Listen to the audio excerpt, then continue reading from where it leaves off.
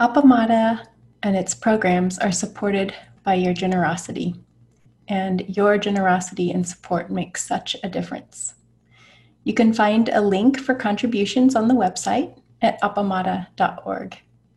Thank you.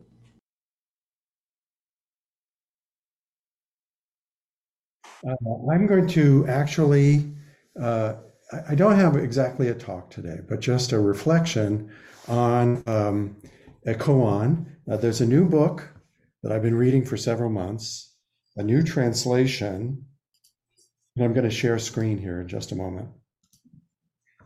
A new translation of the Blue Cliff record. I thought I was going to easily get to the I don't know what I just did here. I thought I was easily going to get to the cover. Okay, here's the cover. It's called The Garden of Flowers and Weeds, a new translation and commentary on the Blue Cliff record by Matthew Juksan Sullivan, who lives in Canada. He's a student of primarily Korean Zen teachers, and he has a completely accessible and interesting way of presenting the Blue Cliff record, which is only one of several major koan collections. And he makes a point of saying that it is a literary document. It was created in a society where poetry was valued, where poetry conveyed and reinforced social position, and where connection with the Dharma got mixed up in that. So it's a complex social construct. But what I want to share is this one-page koan, the first case in the Blue Cliff record. The emperor asked Bodhidharma, and I'm leaving it up on the screen. Of course, you can't see it across the Zendo, but I'm going to read it, and then I'll ask for some reflections on it, just to see if anybody has any reactions to the story. It's one of the most famous ones, but it is, in this version, slightly different from other versions I've seen, and I'll talk about some of those differences in a minute.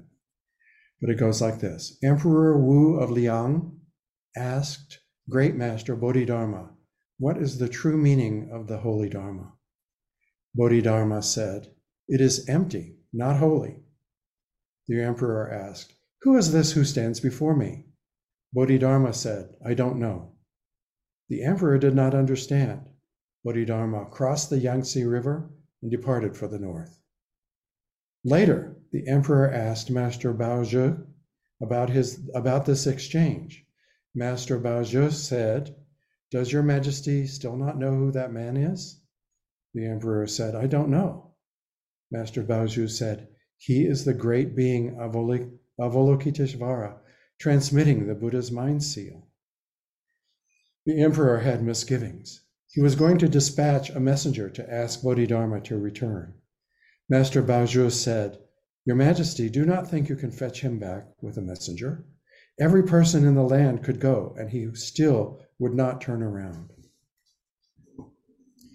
So I want to ask you just to think about this exchange. It's a very famous exchange.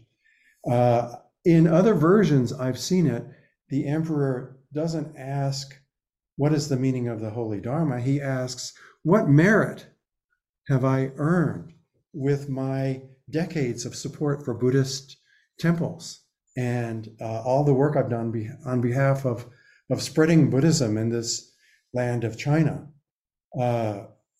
And Bodhidharma says, "You have no merit." And then the question is, well, what is the Dharma? And he says, "A vast emptiness, nothing holy." So there are different ways in which this story is presented. But in this version, here's the emperor asking the question, what is the true meaning of the Holy Dharma? And Bodhidharma says, it's empty, not holy. And the emperor then asks the question, who is this who stands before me? And Bodhidharma says, I don't know. And then Bodhidharma just ups and leaves. He doesn't just leave the room, he crosses the Yangtze River and departs for the north. He splits out of there. And On the altar at Appamada, there's a white porcelain figure of Bodhidharma with his robes gathered up around him. And it's hard to see, but he's standing on a reed crossing the Yangtze River. So this may be that very moment when he was going to the north and he stood on a reed and crossed this entire gigantic river. I don't know of other versions of the story that include the ensuing dialogue between the emperor and Master Baozhou, who was himself a famous Buddhist teacher. He's not counted as a Zen ancestor, but he's definitely a very important figure in Buddhist schools that were active at the time when Bodhidharma showed up, and a great, a prized advisor to the emperor. And he recognizes that Bodhidharma is not just some guy who showed up, but in fact, the great being Avalokiteshvara, transmitting the Buddha's mind seal. So he says he has said something very important, very true, that other understandings of Buddhism fall short compared to. And then the last part, which I don't understand at all. I don't understand why it's important in the story. The emperor was going to send a messenger to ask him to return and talk some more, I gather. And Master Baozhou says, don't think you can fess him back with a messenger. Everybody in the country could go and try and get him to turn around, and it would not affect him. He would not turn around. I'm curious as to how that fits into the story. It doesn't flow from the rest of the story for me. So I would just like for reactions to the story, and I have some ideas about it, but I don't want to give them yet. I don't want to interrupt other thoughts that other people might have. But if you have any reactions to this story, just as a story, who are the characters? What are their relationships? Where are you in the story? That's what I'm wondering about. Where are you when you hear this story? Are you far away? Are you in the room? What is it? If you could share your thoughts on that, I'd be very grateful. So I see Nelda has raised her hand. Good morning, Joel. Thank you for this. And thank you everyone for your presence. The first thing that came up for me, I love this story, and I have heard it in the various ways, including this one kind of sort of, there's always slight variations. But what always comes up is no gift, no giver, no receiver. So that when the king, the emperor asks about, do I have any merit? For me, those are similar. We don't really, even our practice is empty. There's no gain to us. If there is any merit, what merit there is, we don't know. No gift, no giver, no receiver is all that keeps resonating in my body. So I'm interested in what folks have to say about the very last paragraph, because when I read it before and to this day, I can't figure out why he wouldn't come back, except I'm speculating. The story I make up is, Emperor, if you don't get it, my coming back's not going to help at all. So that's what I have this morning. Thank you for bringing this, Joel. Thank you, Nelda. Rosemarie? Yeah, thank you, Joel. So my first thought about the emperor's response to "it's empty, not holy," and he says, "Well, who?" What I got was, "Well, who are you to tell me this?" Because in a way, he is challenging the question, "What is the meaning of the holy Dharma?" and that the emperor, might not have liked the challenge. That was just my thought on that. By he said, like, who are you? Who is this stands before me? And he certainly didn't like the I don't know. And then why would he not come back? My thought was he has provided a thought and information. It's empty, not holy, and that the emperor, without more, has this to go by, and that was the teaching. You have what you need. Thank you. Thank you, Rosemary.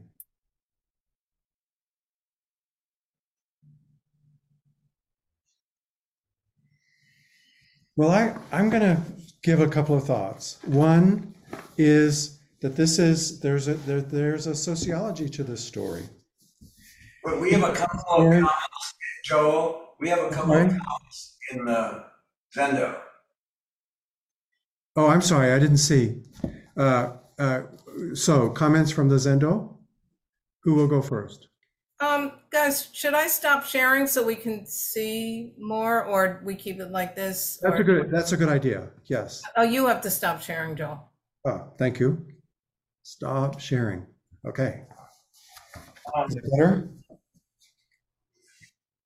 So in most koans, it seems that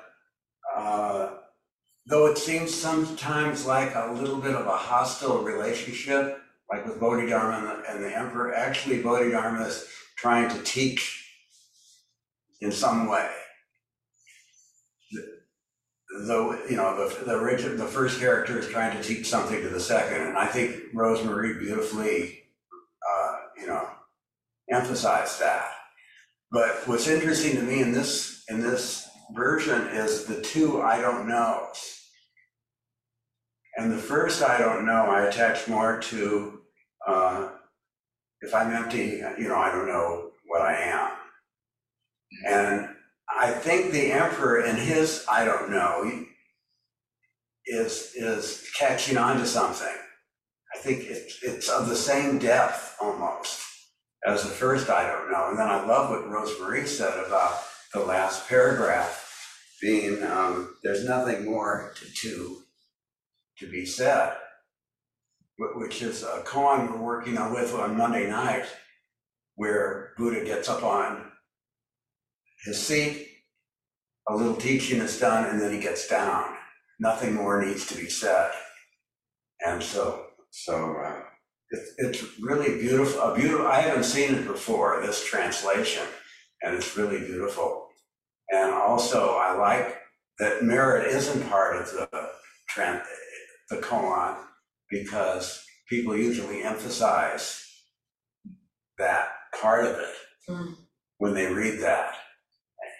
And I really appreciate that you bringing that to us, Joel.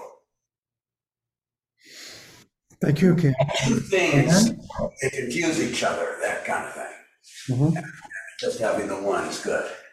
I think I will say I'm going to read Matthew Juksan Sullivan's commentary on this in just a minute, and it's a much different viewpoint than I have had in the past, and you may find it interesting as well.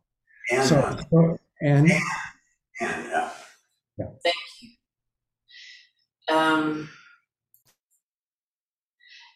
I was just listening to a interview with Thich Nhat Hanh, and I was wondering about he would not turn back in light of other teachers and in light of our teaching of compassion. And thinking, wow, that doesn't really seem compassionate. And then I was thinking about another part of the interview where he's speaking to a woman who goes to one of his retreats, Thich Nhat Hanh does, and she's a police officer. And she is talking about, how can I carry a gun and have the possibility of killing people, and then also not be violent or be peace. And he was saying, well, there's a fierce bodhisattva and there's a compassionate bodhisattva, and you have to know when to do which one. And I was thinking about that as Bodhidharma being a fierce. This is more on the fierce end of the bodhisattva. And then when he turns away, what I was thinking about, I don't know who is this who stands before me, I don't know, is that you never know what someone else is perceiving. You never know who you are standing before. Oh, what a gift God would give us to see ourselves as others see us, as Robert Burns said. We never know that. And then if you sent everybody in the country to fetch him back, you would not get him to turn back.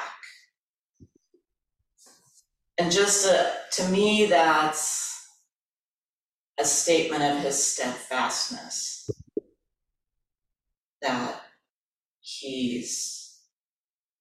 that turn back is not so much come back as there wouldn't be a different message if he came back. You won't get him to turn away from his understanding and his teaching.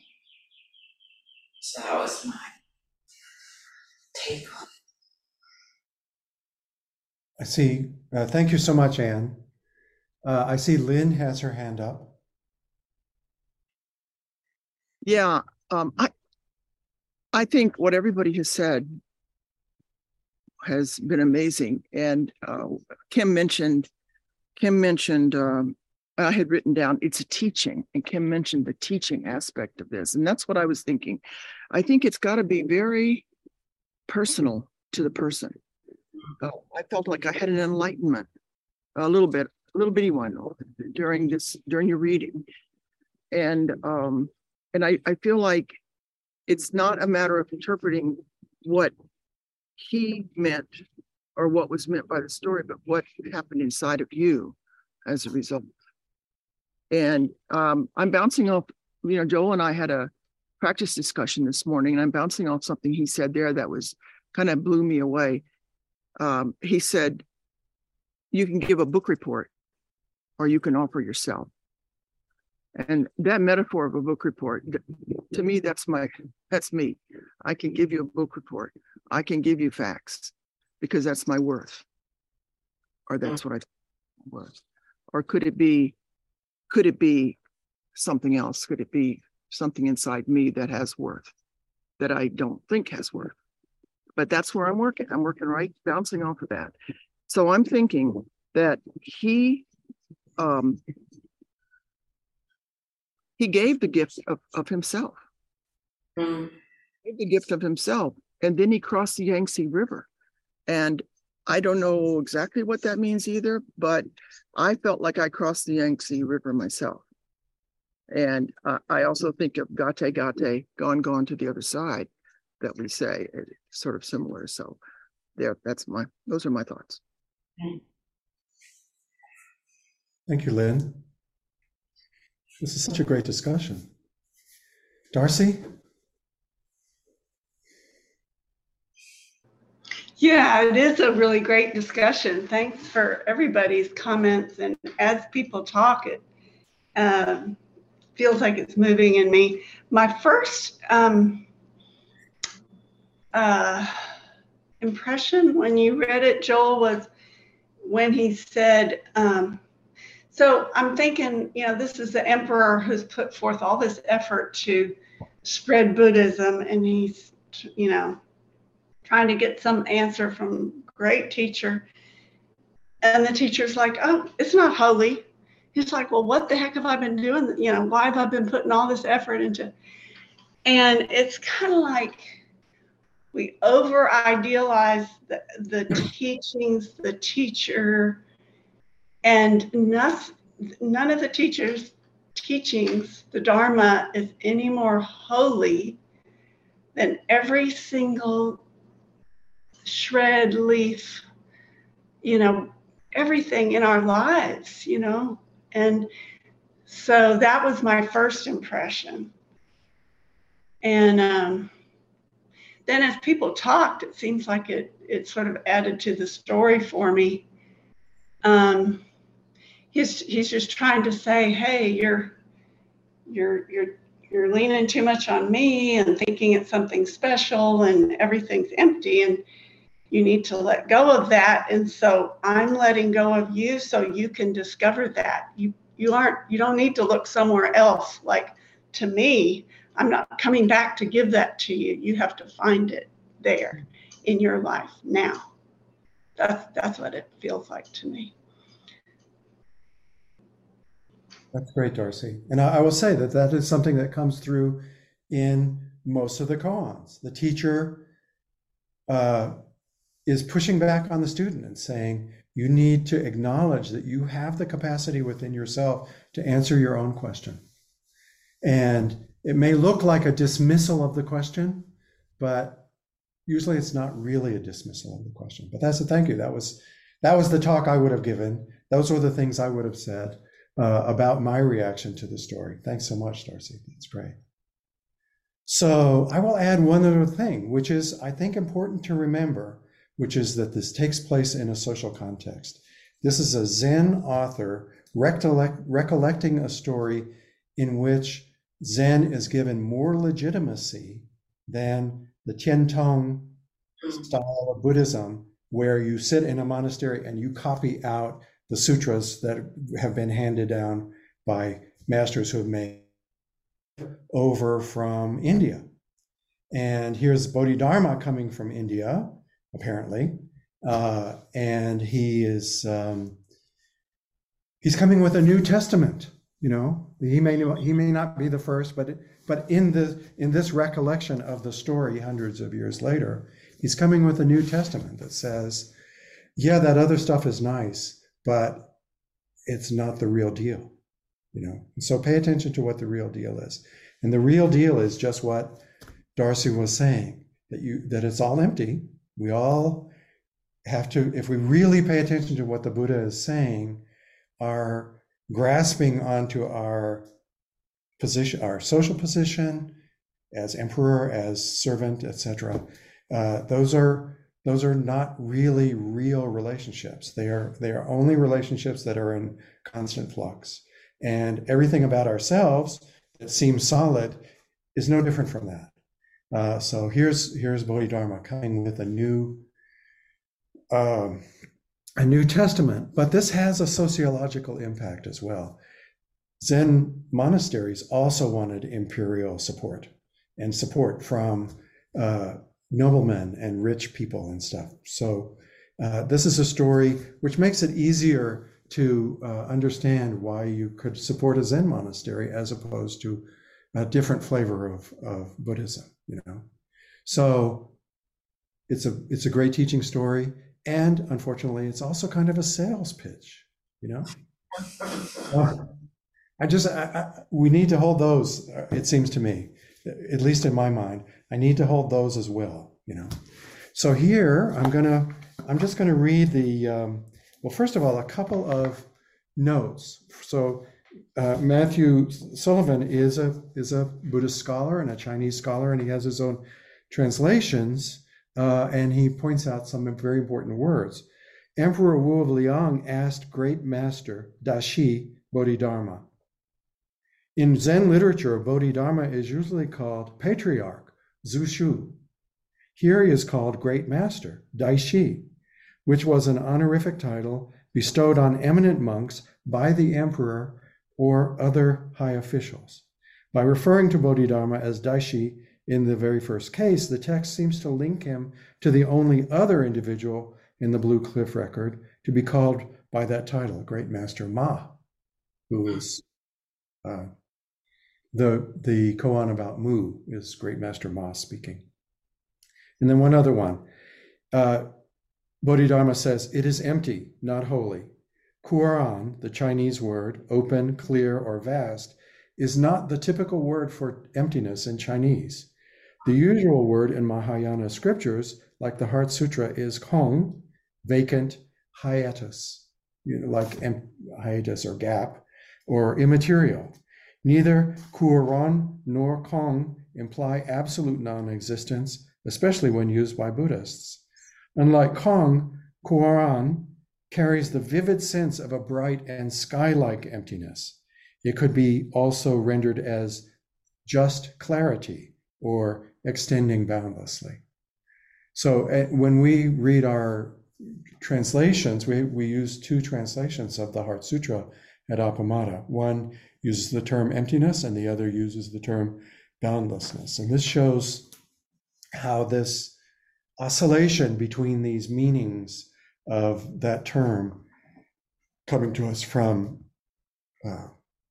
ancient languages continues to evolve and has different meanings. So I want to read the commentary by Matthew Juksan Sullivan. The Blue Cliff Record was suppressed by the imperial authorities in China because they thought this dialogue throws the emperor into a bad light. We witnessed the Emperor Wu of Liang, 464 to 549, he had a long reign, questioning Bodhidharma, the legendary monk who brought the Zen teachings out of India and into China. Everything surrounding this event is a smudge of darkness. Today we possess almost no information about what Zen was like in India, or even whether it existed at all. We don't know if it was really Bodhidharma who founded the Zen sect in China, or what his school looked like in its infancy. Indeed, the historical evidence for Bodhidharma himself is fuzzy. We can guess it's unlikely the dialogue occurred as recorded, since it was first written down in 758, centuries after its participants and witnesses were dead. Despite, or perhaps because of, all the uncertainties surrounding the encounter, it has captured the imagination of Buddhists. From the Tang Dynasty until today, it has been recognized as the origin of Zen as a spiritual tradition, when Zen emerged from the obscurity of the unrecorded past and into the light of written history. It's not an auspicious beginning. Historians know a good deal about the life of Emperor Wu of Liang. He was a devoted patron of Buddhism and did much to spread the Dharma throughout China. He raised hundreds of monasteries, promulgated the sutras, and ennobled teachers by inviting them to his capital. In contrast, Bodhidharma was an unknown foreigner peddling a new teaching, a man so outlandish that even his later adherents would call him the blue-eyed barbarian. And he's usually depicted as with harsh, staring eyes and a very fierce visage. Yet when he was, I'm sorry, that was my aside. I'm going back to the text. Yet when he was granted the privilege of an imperial audience, this nobody seems to pick a fight with the great Buddhist benefactor. The apparent disconnection between Bodhidharma and the emperor has troubled people ever since. Imperial officials disapproved of the dialogue because it seemed to injure the dignity of the throne. On their side, since the earliest times, Zen Buddhists have held up the emperor of Liang as a perfect encapsulation of someone who just doesn't get it. He is the foil against which all true adepts can define themselves. He continues, I have more sympathy for the emperor of Liang. Why? Because I am the emperor of Liang. I possess the mandate of heaven, I wear the 12 ornaments of imperial majesty, and I bear the jade seal of the realm. You too are the emperor of Liang. And the emperor of Liang is also the emperor of Liang. This is because the emperor of Liang shows us the way. In the Zen school of Bodhidharma, there are no teachers, only students, and he is the first student in China. He is the base of the pillar, and he makes the pillar straight. His attitude to Zen is honest. He asks questions and doesn't pretend to understand the answers. What is the true meaning of the Holy Dharma? Asked the Emperor of Liang. Is that a stupid question? Stupid questions are often the most helpful. When I was traveling from one Korean monastery to another, I asked every Zen master I met the same question. They gave me various answers, but their answers didn't really matter. What mattered was that we were sitting together, drinking tea, and looking into each other's eyes. The Emperor of Liang and Bodhidharma also met this way. As is said in another book, The Precious Teachings of the Zen Schools, accumulate learning by study, understand what you learn by questioning. When the emperor asks, "Who are you?" he shows that despite a lifetime of devotion to Buddha's way, he will not take Bodhidharma's teaching on faith. He's not just going along for the ride. Zen students today are told that mind is empty, that form is empty, that all things are empty. But what does this mean? Check for yourself, or not even a personal audience with Bodhidharma can help you. The practice of Zen, and thank you for saying just that, Darcy. The practice of Zen has nothing to do with faith. There is no book and no teaching that you can take at face value. Nothing is fixed. As Bodhidharma says, there's no holiness in it. Yet we all want teachings. The shelves of bookstores are spilling with Buddhist lore, both ancient and modern. On top of that, we now have new places to look for advice, podcasts, apps with built-in libraries of recorded Dharma talks, and videos of famous teachers. I'm always alarmed when I hear or read an exposition of the Dharma and it makes too much sense. Anything that dissolves so easily in your mouth cannot be good for you. Similarly, I'm hesitant about the teachers who make no sense at all. Their words are fragrant with Zen, but the eating is no more nourishing than grass. What you get in the stories of the Blue Cliff Record is different. They seem appealing, but resist understanding. They make you seek for insights that hang just outside your range, like a ripe persimmon dangling over your head. You reach, but can't quite touch it, so you extend your arm further, trying to find an extra inch somewhere in its length, but the fruit remains just beyond your grasp. In fact, it will never be in your grasp. You will never taste it. Feeding you was never the point. This is a stretching exercise. When we stretch for meaning, we do not attain. We say, "I don't know." The Emperor of Liang made no bones about the fact that he had no idea what Bodhidharma was talking about. I don't know is the most important thing a Zen student can think to himself or herself. Both the Emperor and Bodhidharma say it in this case, as Kim pointed out, and that is the true budding of Zen into recorded history. It's called Don't Know Mind. When you experience Don't Know Mind for yourself, you are wearing the slippers of the Emperor. And in that moment, where is Bodhidharma? He has already departed for the north. So, I love that exposition and the way that he turns that around, that we feel, if you're like me, pardon me for saying we at the beginning, if you're like me, you may feel that there is a clear hero in the story, a clear foil that the hero is teaching. But what Matthew Juksan Sullivan does is to show that that's one reading, but not the only reading, and perhaps not the best reading. That in fact, what opens everything up to us as students is the mutual exploration that can come with not settling for an easy answer, not relying on authority, as the Buddha told the Kalamas, thank you. My favorite sutra, and I can't remember the name of it.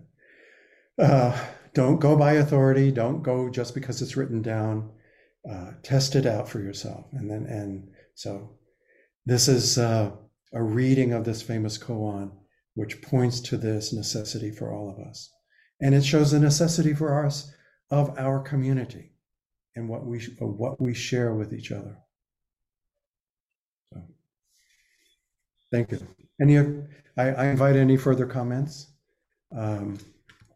And not seeing any, I ask that we now go to our closing. Thank you, Rosemary, for being monitor today and for enabling everything that we do in connecting together this way.